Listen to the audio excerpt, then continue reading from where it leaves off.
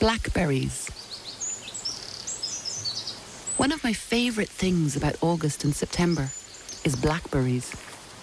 As I amble down the little boreen, picking and eating blackberries as I go, my pace is slowed and I find myself completely absorbed in the hedges at hand.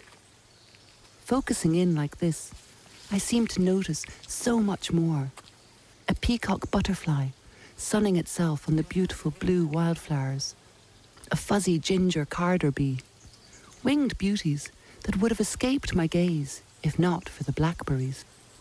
When the blackberries are out, my 20-minute walk to the river always takes far longer than it should. Blackberries are so abundant and nutritious, it's hardly surprising that they were a major part of our ancient ancestors' diet. In the days before sugar was a commodity, I'm sure they would have been particularly celebrated for their sweetness. Archaeologists have found blackberry remains in the excavated homes of the earliest people here, right back in Neolithic times. There's a tradition that blackberries shouldn't be gathered after the 10th of October, as this is the day that the Puka na Smare visits the blackberries.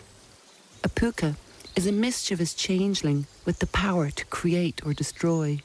Smare is one of the Irish words for blackberries, so Puka na Smare is the changeling fairy who's said to spoil the blackberries on October the 10th. But apart from producing delicious blackberries, bramble is a valuable plant in other ways too. It has antiseptic and antifungal properties, so it features strongly in the traditional herbal apothecaries. Different preparations and parts of the plant have been used for eons to treat all manner of ailments. It's used as a poultice to reduce swelling, and a tea made from its leaves can help treat colds, coughs, and sore throats. And bramble can be used to make dyes too. Black dye is made from bramble roots, and not only was this used for dyeing cloth, a black hair dye could be concocted from the leaves and the roots. Once stripped of their thorns, the long, supple stems were also used to weave baskets and bee-skeps. Anyone who has ever ventured out into a wild wood knows that bramble sends out long stems with sharp, spiky spines. It's these stems that make bramble so successful at colonizing new ground. We tend to think of plants as being fairly immobile, but bramble can travel at incredible speed for a plant. The stems grow at a rate of 2 inches a day, exploring new territory by waving the tip of each shoot from side to side, scoping out the best direction to travel forth. No matter how patiently you watch for this, you won't see it for yourself, but time-lapse photography shows the movement well. The backward-pointing spines are there to help them grip onto the plants and stone walls that they're clambering over. The stems put down rootlets wherever they touch the ground, allowing them to take up nutrients to continue on their pioneering pathway. This rapidly spreading habit is their strategy to reclaim territory for wild woodlands.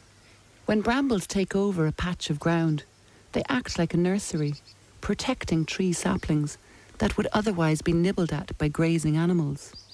So brambles are essential allies for rewilding. Truly wild, deciduous woodlands would eventually emerge from the thorny protection of brambles. In the absence of grazing animals or human hand, the broadleaf woodlands are the natural climax vegetation of most of the island of Ireland.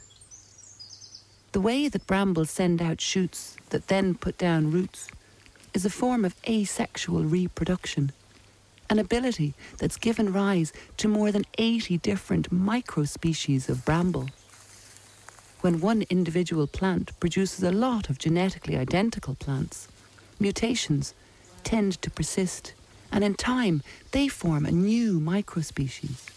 If you're a keen gatherer of blackberries, you will have noticed that some have oddly shaped fruits, and the same odd shape is repeated throughout the blackberry bushes nearby. This is because these plants are all genetically identical. With so much of it about, it's just as well that brambles are great for wildlife too. Bramble flowers freely offer up their pollen to bees, butterflies and hoverflies.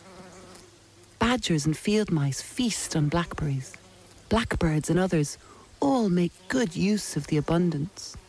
September is certainly a month when nature is at its most generous.